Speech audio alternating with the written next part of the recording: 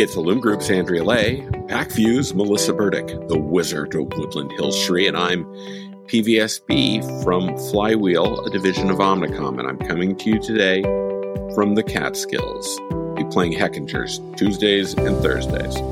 Before we get to the CPG Guys episode you've downloaded, it's the week of May 6th, and it's time for the Fresh Four curated news stories from the past week. We find them dependably intriguing. We hope you do too.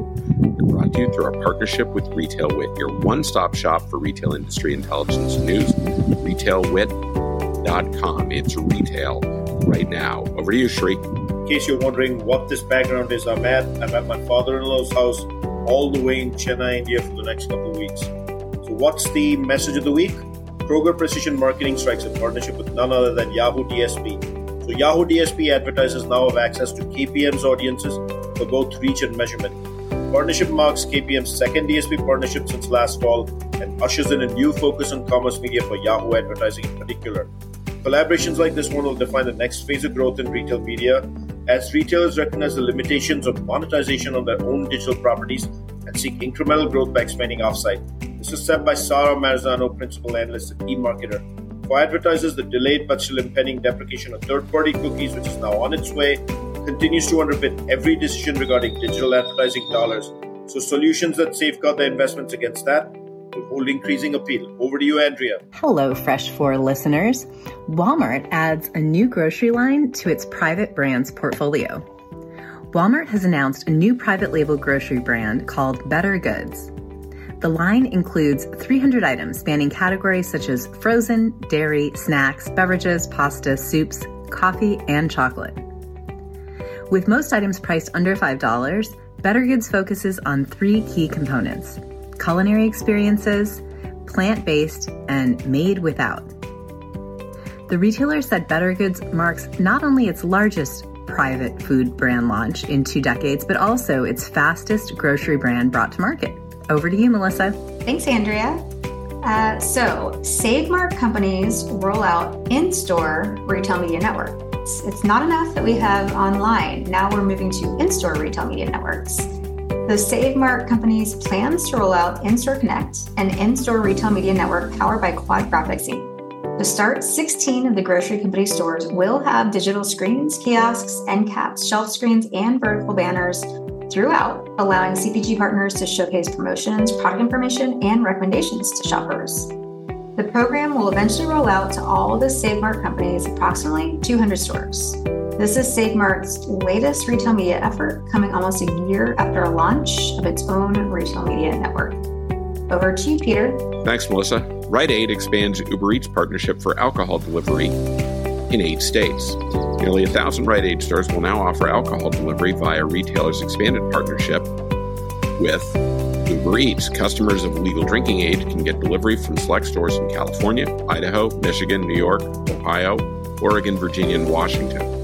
Quote, "Our collaboration and trusted partnership with Uber Eats underscores our commitment to meet the evolving needs of our customers and providing a seamless digital shopping experience that complements their busy lives," unquote, said Jeannie Walden, Senior Vice President and Chief Marketing Officer at Rite Aid, the U.S.'s third largest pharmacy retailer. That's it for the Fresh 4. Now on to the CPG Guys episode that you've downloaded.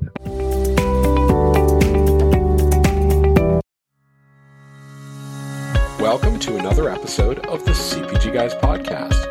Our hosts, Sri Rajgopalan, Peter V.S. Bond, and Brian Gildenberg, explore how brands and retailers engage consumers in an increasingly digitally driven world. And now, here are the CPG Guys. Hello and welcome to the CPG Guys podcast, where we explore the omni-channel digital journey of brands and retailers. I'm, of course, your co-host Sri. I'm joined today by my co-host, Mr. Peter Bond, the data and loyalty guru and the retail knowledge captain himself, also the partnership acceleration lead at Essential Digital Commerce. Peter, how you doing, man? You should be excited. Opening day just took place. I was going to say, and while I'm incredibly envious that you got to go see opening day in Chavez Ravine, I am pleased that the Dodgers emerged victorious. They are now in first place, undefeated in the National League. For envy of all people, including the last place San Francisco Giants. But I know you're happy because the Yankees are on top of the American League. So, wow, both of our teams. This could be an omen for what's coming, Sri. Let's just move to the Fall Classic, shall we? This is the way we go, Peter. The season ended today. We've got a Dodgers-Yankees World Series. So why don't we plan for that one? Would you agree? The way it should be. I was happy. I got my MLB.TV going a little late into the bottom half of the first inning. Judge just walked up to the plate. What happens on the sinker ball second pitch? The first home run of 2023 for MLB was hit by Mr. Aaron Judge, taken off right off where he left season 2022. And then we had Garrett Cole throw 11 strikeouts, a new opening day Yankee record. I was hoping for 13, the American League record. That didn't happen, but hey, we'll take the Yankee record. But what a start. Can't wait for game 2. I know, Sri. In fact, the Yankees probably want to thank you for your subscription to MLB TV because it's going to help pay that ridiculously onerous salary that they're giving Aaron Judge this year. Meanwhile, the Dodgers don't need your help because they shed anybody and everybody and are sitting on too much money, I think. So they should be giving away more free bobbleheads is what I think. But in any event, Peter, thank you for that. We'll leave it a little bit of a mystery here for the audience. Will the CPG guys be found at the All-Star Game and the Home Run Derby like 2022? But more to come on that as the season evolves. 161 whopping games to go at the time of this recording. But before we get to our guests, I want to remind our audience to visit cpgguys.com on a web browser where you can find links to our 275 plus podcasts. And of course, on all the major podcast platforms. If you're not already doing so, follow us on LinkedIn, where we publish new contents and comments each and every day of the week, 7 days a week, even on the weekends, Saturday and Sunday.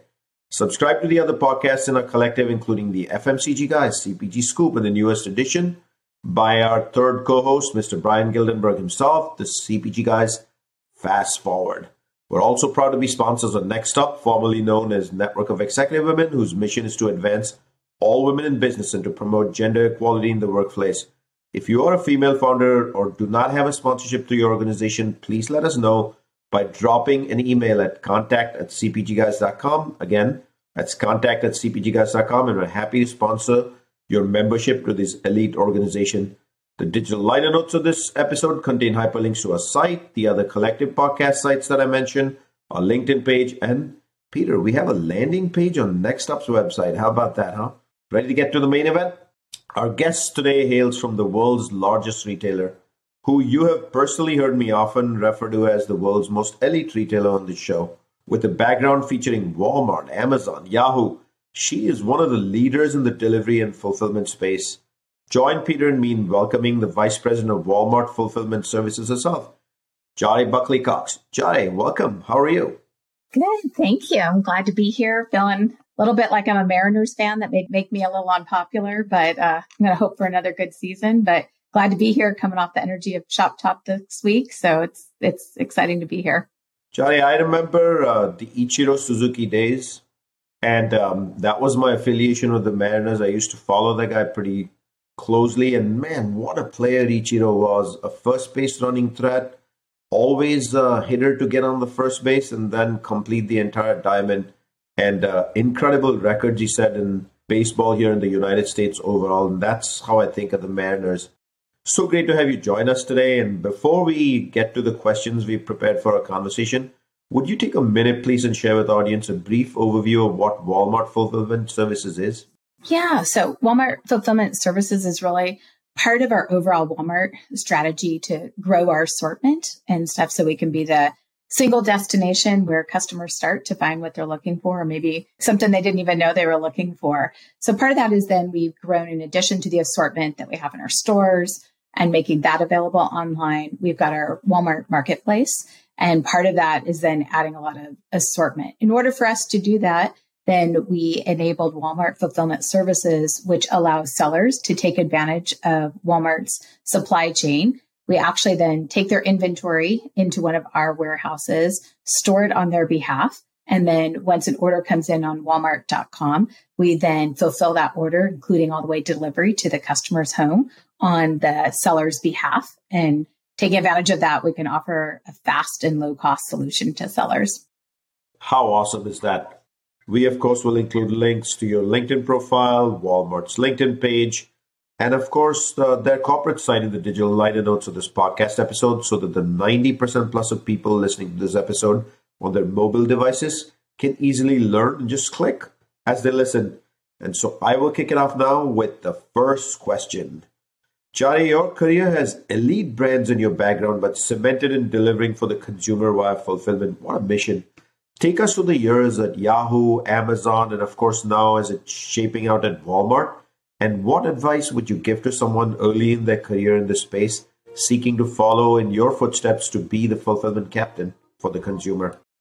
Yeah, it's a fun question to answer because I've often admired and secretly envied people that just knew, Shri, what they wanted to do from their career from the beginning. I think about one of my best friends in college, maid of honor at my wedding. She knew from the time she was in 8th grade, she wanted to be an optometrist, went to school, became an optometrist, and in practice today. My career has looked nothing like that. I went to college, thought I wanted to be a professor of history and economics. Fortunately, halfway through college, they give you this chance to do a practicum. I get into the classroom and went, ooh, I only like teaching students that are highly engaged and already love the subject. I do not think that is the heart of an educator. Unfortunately, I didn't have any more money for college. I had to get out in 4 years. So I stayed on that path and got out of college and needed a job. And now when I look back, that's the advantage of when you've been at your career for a while, you can look in hindsight. And every step along the way of what I got to do in my career has kind of led to this moment. So I got out of college, I got a job at Equifax doing like credit modeling and doing bad debt. I didn't, of course, realize at the time that was going to help with things like predictive analytics, right? How we think about the use of algorithms today when you're doing like credit modeling. I also learned a little bit about like customer service, doing sales, presenting like results to customers and things, and kind of taught me some of these early skills and how do you start to manage a team. I then left Equifax, got recruited by someone I'd worked for before and went into the BPO business, starting to learn things about technology. This tells you the hindsight. I started to learn things like broadband. If you remember early ISPs like Earthlink, remember when stamps were going to go electronic on e-stamps? So I learned a lot about technology and starting to lead large scale teams at that time and started to think more globally and starting to lead teams outside of the US. Was there for several years and then got recruited to go to Yahoo. And it was at Yahoo that I learned like how to build like consumer products online. Like, what is this thing about ad revenue online? And that becomes a business model and what that looks like. And so got to do a variety of things at Yahoo, which then led me to Amazon and got recruited to go to Amazon and got to do just a suite of things I could have never predicted. I started out helping lead North America customer service. So large scale teams. But while I was there, got to lead the first kind of pass into this idea that we could have people work remotely and at home. And what's the technology and how do you think about that? What are the right guiding principles, and led a large team to work virtually. And then actually got to start to build products. Things like if you go on Amazon, it was the first time that we actually started to invent and put on asynchronous support. Then you can lay a chat bot on top of that to solve easy problems. And then that led to get asked to lead what we ended up calling the post-purchase delivery experience. So think of every experience from the moment you hit the buy box until you receive a package or a refund. And how do we give customers more control and transparency over that process? Things you might be familiar with, we got to lead with my team was like photo on delivery, live map tracking, right? The ability to reschedule a package. And then how do you monetize the post-purchase experience? And then the last part of my time at Amazon, I got a chance to help build out the enterprise support for AMZL, which is Amazon's own transportation carrier. These all led me into supply chain and promise and transportations and fulfillment and inventory placement and, things that I was learning at that time, which then led to this moment at Walmart. And then I like telling the story how I came to Walmart. It's one, again, I could have never seen how it was going to unfold, but got lucky in the process. And we considered when I was at Amazon, Walmart's a formidable competitor. We watched them closely. We saw the pace of innovation picking up that was really correlated with Doug McMillon, the CEO, taking over. And so I followed Doug on LinkedIn, and he had a quote on there once that described our culture as being people-led and tech-empowered. And candidly, I love that quote. It resonates with my own value set around all value comes from people. So I was attracted to that. So when I got a call from Walmart interested in coming to there, I went down to our office actually in San Bruno in some dark basement office that I didn't find for years later, and went interviewed on the supply chain side. And candidly, the guy that was like drawing up the org chart up on the board and stuff and was talking about this role. And I stopped him and I was like, that's a terrible job. And I don't think you should hire anyone that would take that job because either A, they have no idea what's going on, or B, they don't want to get anything done. And both of those are bad. He's like, okay, tell me more. We brainstormed a little, we did a little workshop, and then we kind of wrapped it up. And so I'm on my way to the airport telling my husband, yeah, I don't think the timing's right. I don't think this worked. But he did a great job keeping in touch with me. We kept talking, and he called me one day and said, you always said I had to have the job. You just couldn't say no to him. I'm pretty sure I got that job. Call me back. I was obviously going to call him back anyway, but called him back. And it was this idea that we wanted to start to explore how could we monetize our supply chain and capabilities. And we think you have a really interesting background to do it. And I got to tell you, Shereen, Peter, I took this massive leap of faith. I had not been an individual contributor in 20 plus years in my career. I'd led teams as many as 15,000, product, program, all kinds of stuff. And I just believed in opportunity. I believed in Walmart. And I literally left my job at Amazon and came as an individual contributor with maybe some vague idea of what I might do. So I got here, I wrote a white paper strategy document, which is now Walmart Fulfillment Services, got a chance to present that.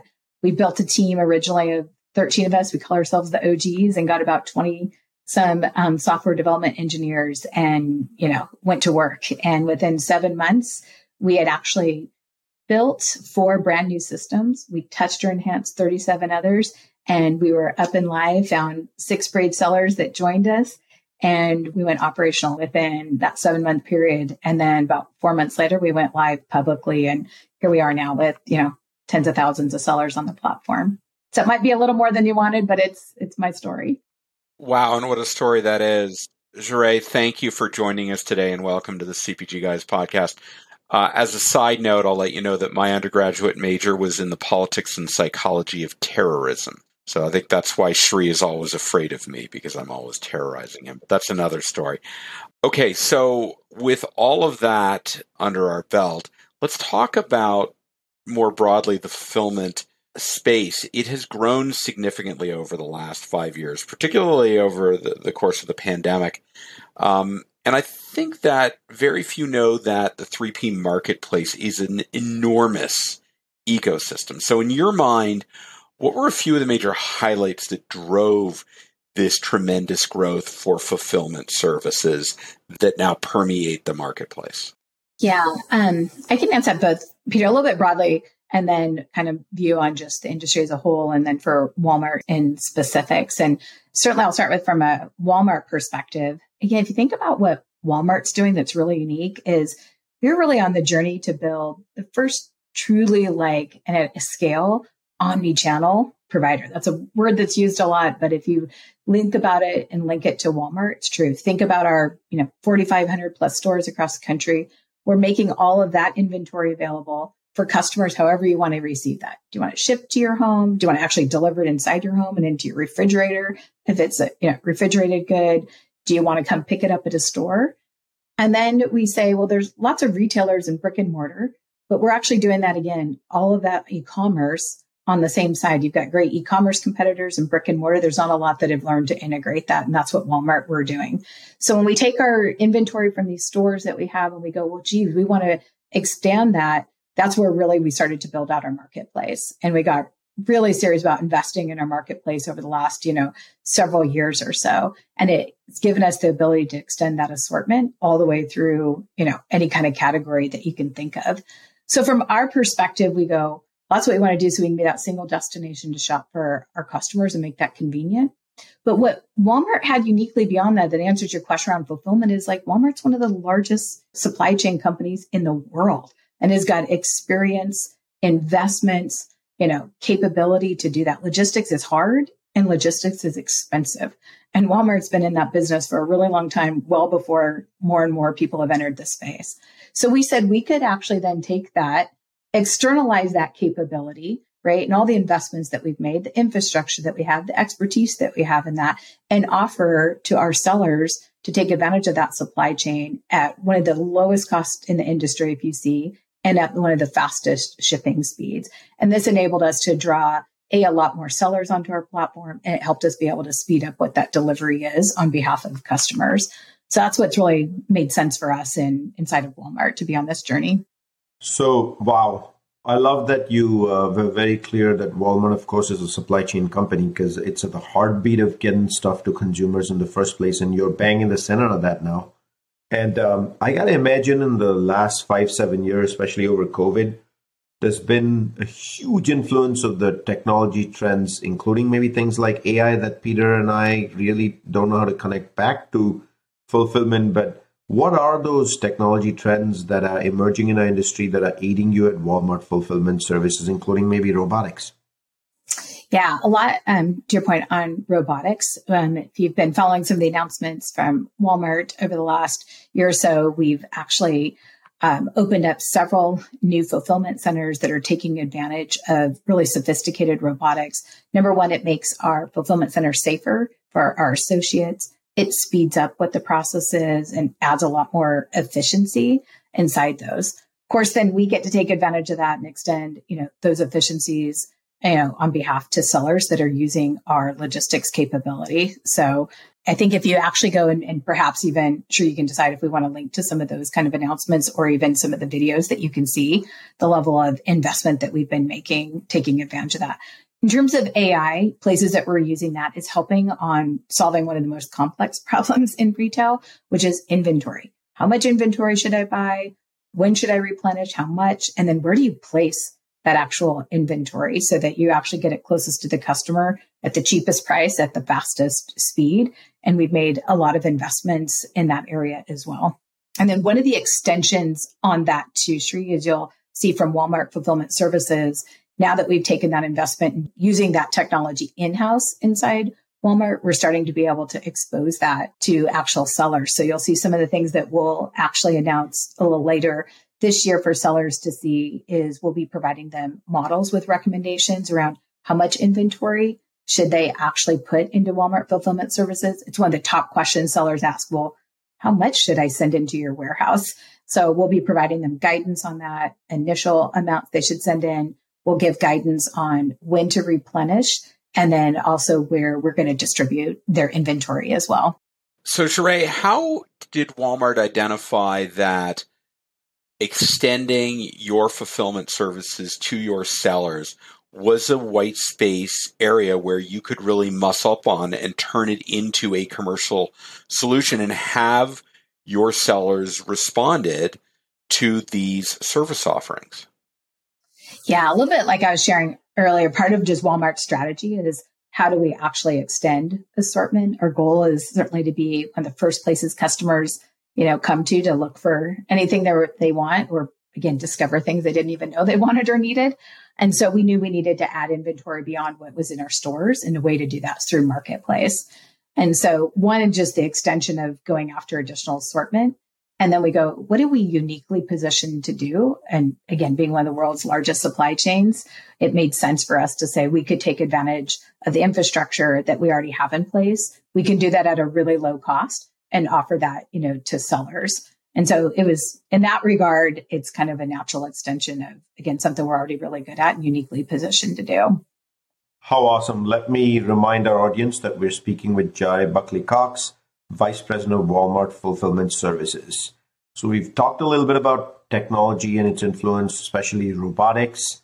Clearly that this was a white space area that has accelerated even further these days. And now I want to move into sellers and the third-party marketplace, which obviously, while not new and foreign to Walmart, it's still one of the new aspects of Walmart's offerings. So can you give our audience an overview if someone wants to be a seller? How do they even engage with Walmart Fulfillment Services? And then what sort of effort does it take to begin service and deliver for the consumers? Is it a 1-month process, 3-month process? Is there a lot of paperwork involved? Like, how does one just connect and get started? Yeah, just to get started, it's pretty easy. You go to marketplace.walmart.com, and that's where you can get started. And I'm glad we're having this conversation now as opposed to 6 months ago. Because when you said, is it hard? Does it take a lot of time? That might have been a different answer. But we had a release about 6-7 months ago that has really made this process really, really seamless. And so you can get started there by the website I just gave, and then you can join Marketplace. The thing that we're really working on is how do we make that easy, but not compromise our standards? Walmart Marketplace has been known as saying carefully who comes onto the platform.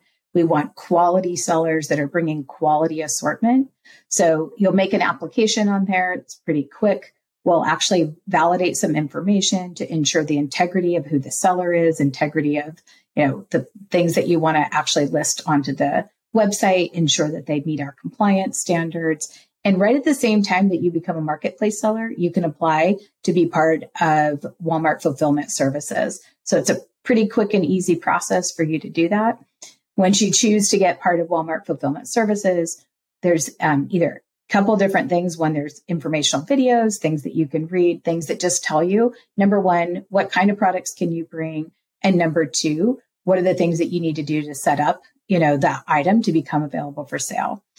Once you go through that process, then you've got a choice. We've made it available for sellers to take advantage of our low-cost capabilities for you to inbound your inventory. So you could elect to use that. We call that our preferred carrier program. You can actually use that. We'll come pick up your inventory wherever it might be in the United States, and we'll bring that into one of our fulfillment centers. Or if you choose to use your own transportation service, then we'll just tell you what we'll tell you which fulfillment centers to send your inventory in. We check it in. We let you know, transparently once it's arrived. We actually aspire to get things checked in within 48 hours. One of the guiding principles we thought a lot about when we built this is that we say inventory is cash for sellers. We know that. So we try to always do two things in response to that. Make sure you always know the status of where your inventory is and how do we always move that into a revenue producing position as quickly as possible. So we strive to get your things checked in 48 hours, make them available on the shelf for sale. And then you've got a series of reports and things that you can use as a seller to understand, what's selling, when do you need to replenish, and things through our seller center that you get the information reports that you need. And what we see has been super fun for me is we see about a 50% increase in sales. If you had that item available on Walmart.com, you then take that same item, you make it for sale through WFS. Our sellers see on average about a 50% lift in sales once they do that. That's really in response to two things. They get a shipping badge that says 2-day. We know customers like a fast shipping speed. And then the confidence that customers have when it says on the site sold by XYZ company, but fulfilled by Walmart. They have a level of confidence that they see on that. And that 50% increase, you guys, as we've scaled the program, has actually grown a little bit on that. So sellers are really delighted by seeing that increase in sales.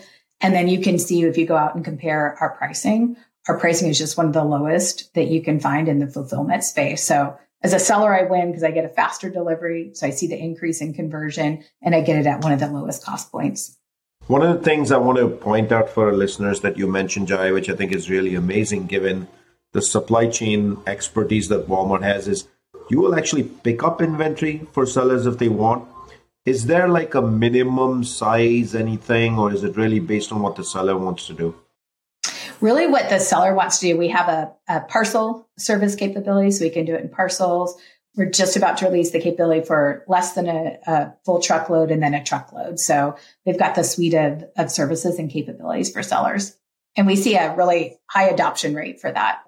I can't imagine why, because obviously they're looking at Walmart as a supply chain company and saying, hey, I got to jump on that and leverage. The second thing you also mentioned that I want to come back to a little bit is the ability to see inventory management and all pieces of the inventory moving. So I got to imagine there's some robust dashboards and technology behind that showing a step-by-step.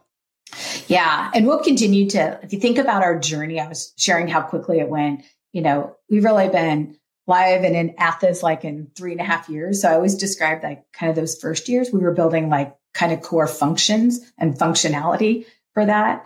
Then we started to kind of layer on these services like the Walmart Preferred Carrier Program, or we can also prep your items as a seller as well. So think about prep as things like, if you're doing a liquid, you got to make sure that you can, tape it up so that it doesn't leak when it actually gets shipped. We started to add these kinds of services and capabilities, and then increasingly more sophisticated services like giving you guidance on how much inventory or when you should replenish, things like that. So we've been kind of layering on these capabilities to do that. And so with that, then we're increasingly giving you more and more transparency and visibility of the status of your inventory. When it arrives at the, warehouse, when does it get checked in? When have you had that? And it is through a series of dashboards, or you may be integrated through an API or maybe a different kind of channel partner. And you had asked me earlier, Peter, what's been the response, from sellers and the market? And I was going to answer that, if you think about how scrappy and startup this whole process was, I mentioned it was originally 13 of us and a handful of software engineers that we locked ourselves in a room. I felt like I was living in a guy's frat house for quite a while. We'd have lunch in there. We'd live in there for days, drawing on boards and things. And we actually targeted, we thought, in that first year when we'll have kind of a small, maybe bigger than a handful, maybe an armful of sellers.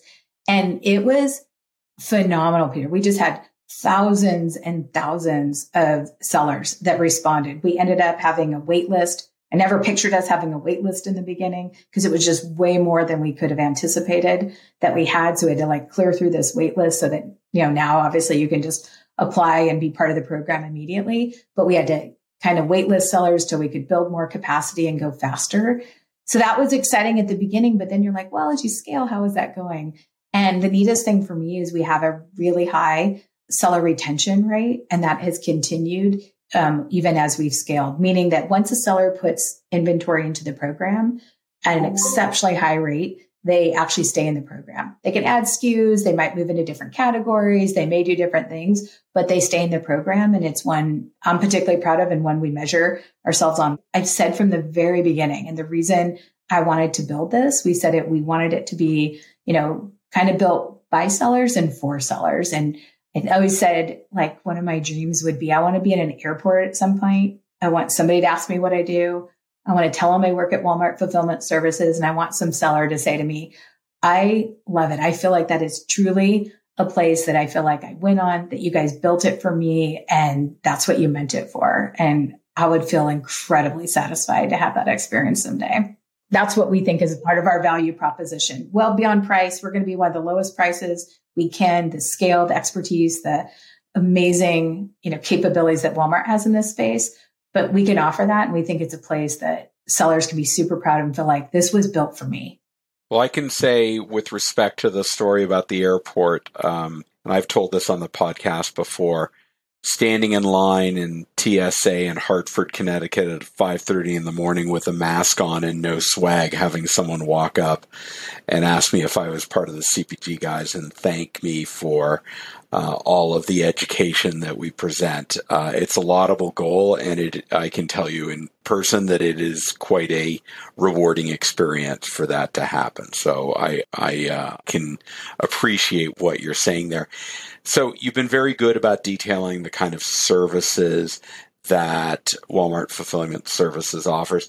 I'd like to really understand, if I'm a seller, particularly as I start thinking about investing in retail media to really increase my sales, helping my business grow, how do your services interact with kind of that advertising investment? In addition to that, how do you live to the spirit of continuous improvement around things like this to keep yourself really touched and connected to the dynamic nature of omnichannel evolution? Yeah, I'll answer that a little bit broadly and then specifically get to your question, Peter, because I think it speaks to just this journey that Walmart is on, right? If you think about, we've got our advertising business through Walmart Connect, we've got our marketplace business, we have what we'd refer to as our quote 1P business, right? This is where we're on marketplace, but Walmart has owned and purchases the inventory. We have our stores, and then we've got Walmart Fulfillment Services. And all these businesses kind of grew up, under their own timelines and under their own leadership. And part of what Doug McMillon, the CEO of Walmart, and John Furner have done over the last few years is really bring organizationally all of these groups together so that we start to truly function like an ecosystem, right? And I'll give example like we were talking about for just Marketplace and Walmart Fulfillment Services. You go and you apply today to Walmart Marketplace and you immediately will see an option for you to join Walmart Fulfillment Services. That used to be a 2-step process. Now that's just fully integrated.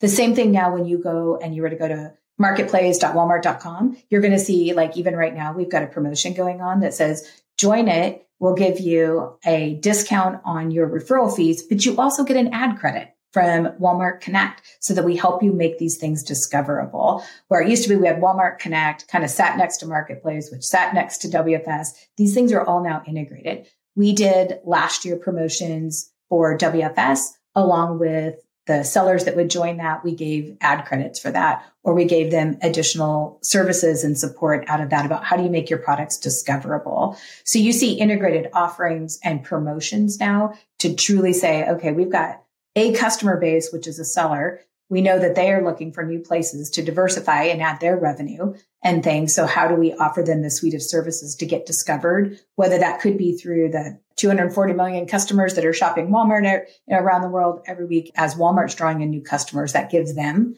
new customers to find, and we've got to help them make that discoverable. And we now kind of function organizationally, how we're structured, how our incentives work, and everything is all now integrated on building out that same ecosystem. Does that answer your question, Peter? Yeah. And that's just really a function and journey that's been super fun to be on here at Walmart to watch that happen. No, I would just comment that it's very clear the way you talk about it, how customer obsessed you are, not only on the customers that shop your stores, but the customers of Walmart Fulfillment Services, those sellers, because they are in actuality customers of yours. They are availing themselves. They are investing in your services. And it's very clear that the solutions that you're trying to create are meant to be responsive to the needs of those sellers. To your point, to get themselves and their inventory into a position as rapidly as possible to help them generate revenue. So, yeah, I think you answered the question perfectly. Thank you, Jaré. Yeah, if you saw, Peter, like when I first built the team, we had this set of guiding principles. Some of them are the same, some we've adapted a little bit. But one of the first ones you'll see is we describe about treating sellers just like customers. And we start from the seller experience and work backwards. And it's exactly how we think about it. Why we gave a 48-hour aspirational kind of service level. It's why we give account management you don't have to pay for. It's why support wasn't. We wanted sellers to love this and feel like this is a place I could build a business. And it's my opinion that Walmart as an organization is moving very much in that direction, because as opposed to the legacy of retail, which was they were the buying entity, there are now so many services. Walmart Connect, Walmart Luminate, Walmart Fulfillment Services. They're all about selling solutions. And as a result of that, it's starting to permeate that customer partnership element that might not have been there in the more traditional brick and mortar world of sell products into my warehouse. It's all 1P and that's just the way it is. So it's really heartening to hear that Walmart is embracing this much more collaborative position through the kind of work that Walmart Fulfillment Services is doing.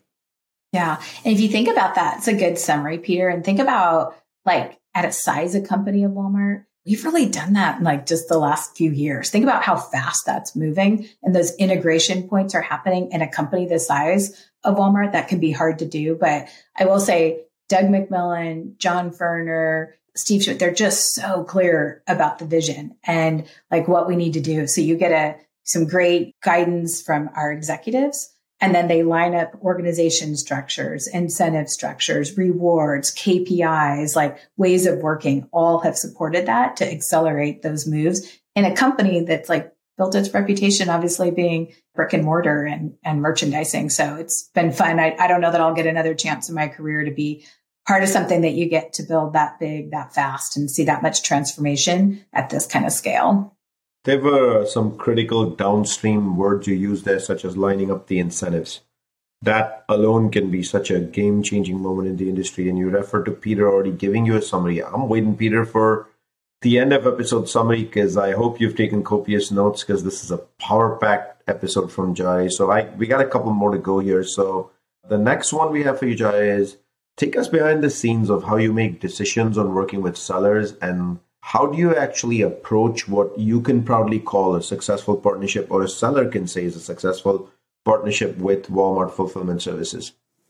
Yeah, I'll say we have a few different kind of mechanisms that we use. One I mentioned a little bit earlier around this idea of these like guiding principles that we use. This is when I wrote along with my team like an initial set when we started. The core of them, they stay the same. Maybe the maturity of the business means some of those have evolved a little bit, but I'll walk through those. But what we did, they kind of, one, brought clarity to our vision. And the second thing is when we had to make a decision, these are how we make tiebreakers. Like you have different people with different points of view, or maybe different kinds of trade-offs. This is what we would echo back to. So examples of those I mentioned earlier is like we worked backwards from the seller experience. And our goal was to say, seller trust is paramount. How do we do that? Well, we recognize that inventory is cash for sellers. And so we wanted to make sure, do we have transparent policies for them? Do they always know the status of what their inventory is? And one you might find a little bit humorous that we started with on the sense of transparency when we first started. I said I wanted our pricing to be so simple that you actually had to be able to write it on a dinner napkin. And it was awesome because then I presented that and was sharing that with somebody in one of our Walmart executives. And he's like, prove it. Can you really write it on a napkin? And I literally had to get out in the meeting and like show him on a napkin. I will say we've added more services. So it kind of has to be a dinner napkin. It can't be a cocktail napkin anymore. But the spirit of like, is it simple? Can you easily articulate it? Can you have it? But that would be an example. We said, oh no, that's too complicated. You can't, that doesn't match. And now it's got to be bigger than a napkin. That would be an example of how we make decisions based on these like guiding principles. I'll give you another good one that we've used a lot, and it helped, particularly when you're trying to have like this startup feel and move this fast inside a large company. We said was we always had clarity about we were biasing for speed. We knew there was a unique moment in the market for Walmart to go get after. And so we said, we're going to move quickly to like seize this market share. So we'll certainly strive to avoid duplication of tools, processes, and technology. But when forced to choose, that means we'll bias for speed. And that meant that I kind of use this axiom with the team that 2 is better than 0. So means maybe something, I'm going to go build something kind of like that exists, or maybe it has, but the timeline didn't work. And so we're going to go build it ourselves, knowing we might go integrate it back into someplace else. We might have accrue some tech debt, but it was worth it on the speed. And we just had great clarity on that. Other things that we did is like we wanted to provide incentives to sellers. We didn't want to be punitive. So we want to say, can we reward you for the right thing? When does it make sense for us to make sure that we're incenting those right behaviors? And how do we do that in a really positive reinforcement way, as opposed to like negative? So these were the kind of things that we used, Sri, to like say, knowing that seller experience, and we wanted to be a differentiator in the market on these ideas of trust and transparency and partnership, we put those into action like through these guiding principles. All right. So Jaré, that is wonderful. I want to close us out in our conversation today with what we always do, which is look towards the future. You've given us a great deal of how you got to where Walmart Fulfillment Services is right now. Help us understand, what are some of the areas that you're focused on in the near to midterm future, like technologies, capabilities? What is it that's really got you innovating in taking WFS to the next level? Yeah, I mentioned earlier kind of our philosophy was we knew that from a product design perspective, we were building kind of core functionality. We knew sellers have expectations of what needs to be available to them to, use some kind of a fulfillment service. So we spent our time on that. We started to layer in some of the services that I described. And so I think I'll just think about like, what's the next third level, Peter, on some of those things. One of the things that we've heard a lot from both brands and sellers that either use or want to expand their use of WFS is they want the capability to have a single shop, right? To use all of their fulfillment needs. Because it's complicated if I have fulfillment over in one place and another, and I've got to manage that. So we've had a beta going of what we call multi-channel fulfillment. This is where you as a seller could use Walmart Fulfillment Services, not only to fulfill orders that come in on Walmart.com, but off of Walmart.com, maybe your own website, maybe a different external third party one. So we'll be expanding that this year and using that. And that's, again, an offering to sellers. So it takes out the complexity of managing their inventory in multiple places, and they get to take advantage of the cost structure. So again, we've got one of the lowest cost structures out in the market that we're really proud of. So you'll see us do that. I have to be careful. John Forrest is on here. I can't get in trouble to announce anything. I'm not ready to. So I'll say it this way. I think you'll see us provide capabilities to help sellers move goods all around the world. I think is an area that you could expect to see us being able to kind of both kind of participate in of what's out there and some ideas of what we think is new and uniquely positioned that Walmart can offer, I think are some places. And then I mentioned giving more tools and capabilities for sellers to help manage their inventory, how much we're going to help give them things at an item level. What are profitability predictors? How much inventory? Where should you place it and take advantage of all this infrastructure and investment that Walmart's made in that area? And how do we start to externalize that and allow, whether you're a really large seller or a really small business, maybe out of your garage, that you get advantage of what, big companies are investing in, but you get to use it to grow your business too. Does that help?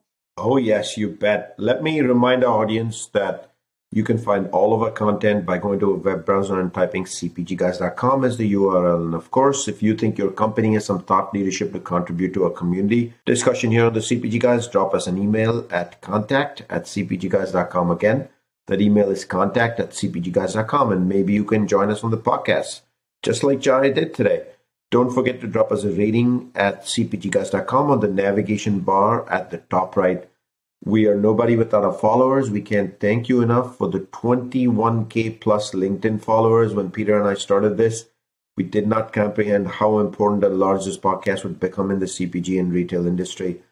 Jaré, I can't thank you enough for coming on the show and truly giving our audience a 101 and a 202 on Walmart fulfillment services. This is the first time we've gone down this path, and wow, we got some amazing content. Thank you. Yeah, my pleasure. And thanks for having me on there. And again, I also appreciate the education and the service you guys are giving to our industry. So thank you very much. Peter, that was power-packed. I hope you've taken copious notes, because you know what time it is? It's time for a recap, Peter. It's time for the post-game analysis, right? Here we go. So many notes, and I agree with you, Shri. I have a much deeper understanding of Walmart Fulfillment Services after our conversation with Jaré. I love the fact that she started like me as a social studies major, but also by necessity took a job outside of academia and learned things like predictive analytics, doing credit modeling at Equifax, entering business process outsourcing, learning broadband and ISPs, moving into ad revenue, leading global teams to the tune of like 15,000 people. I have a problem just keeping you in line, Shri. I don't know how she does 15,000 people, but in any event, joining Amazon, leading North American customer service, and starting to build digital products, doing post-purchase delivery experience. I can't tell you the one thing that just jumped right out at me. I love the photo on delivery. When I'm out of town and I can see where that product has been placed, if it's raining and I see that it's outside, I will text my wife immediately, quick, go get that package, bring it inside.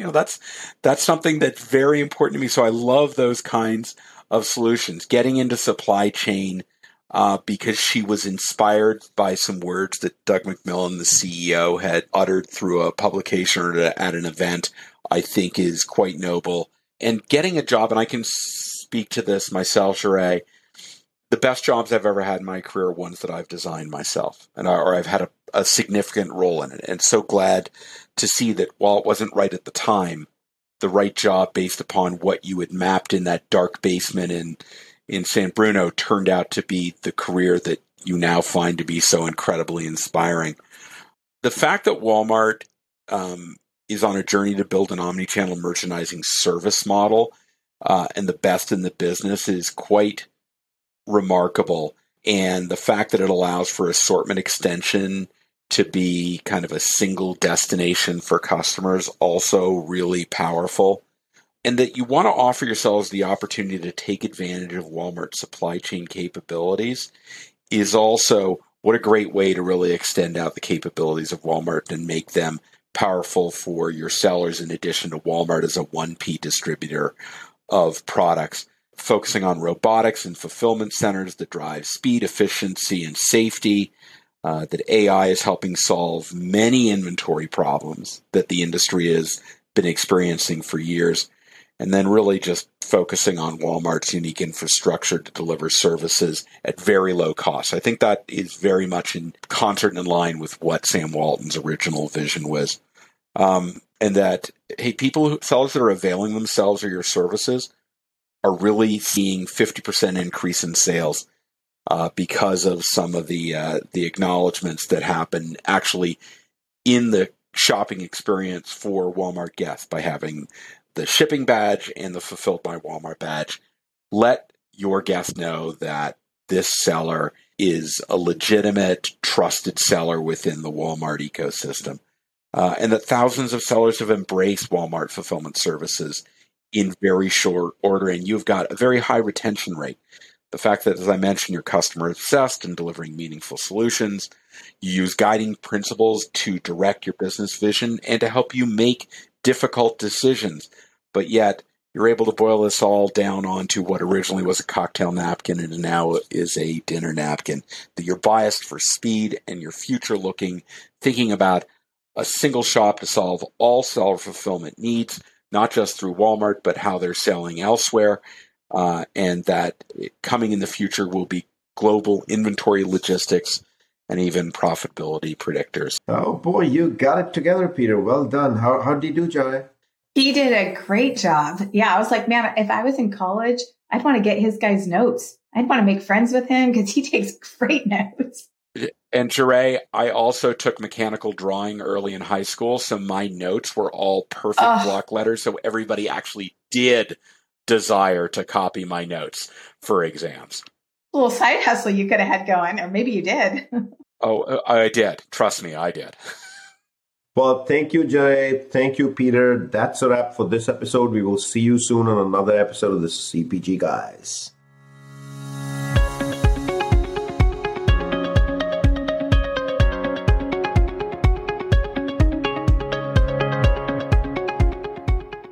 The content in this podcast episode is provided for general informational purposes only. By listening to our episode, you understand that no information contained in this episode should be construed as advice from CPG Guys LLC or the individual author, hosts, or guests, nor is it intended to be a substitute for research on any subject matter. Reference to any specific product or entity does not constitute an endorsement or recommendation by CPG Guys LLC. The views expressed by guests are their own, and their appearance on the program does not imply an endorsement of them or any entity they represent. The views expressed by CPG Guys LLC do not represent the views of their employers or the entity they represent. CPG Guys LLC expressly disclaims any and all liability or responsibility for any direct, indirect, incidental, special, consequential, or other damages arising out of any individual's use of, reference to, or inability to use this podcast or the information we present in this podcast.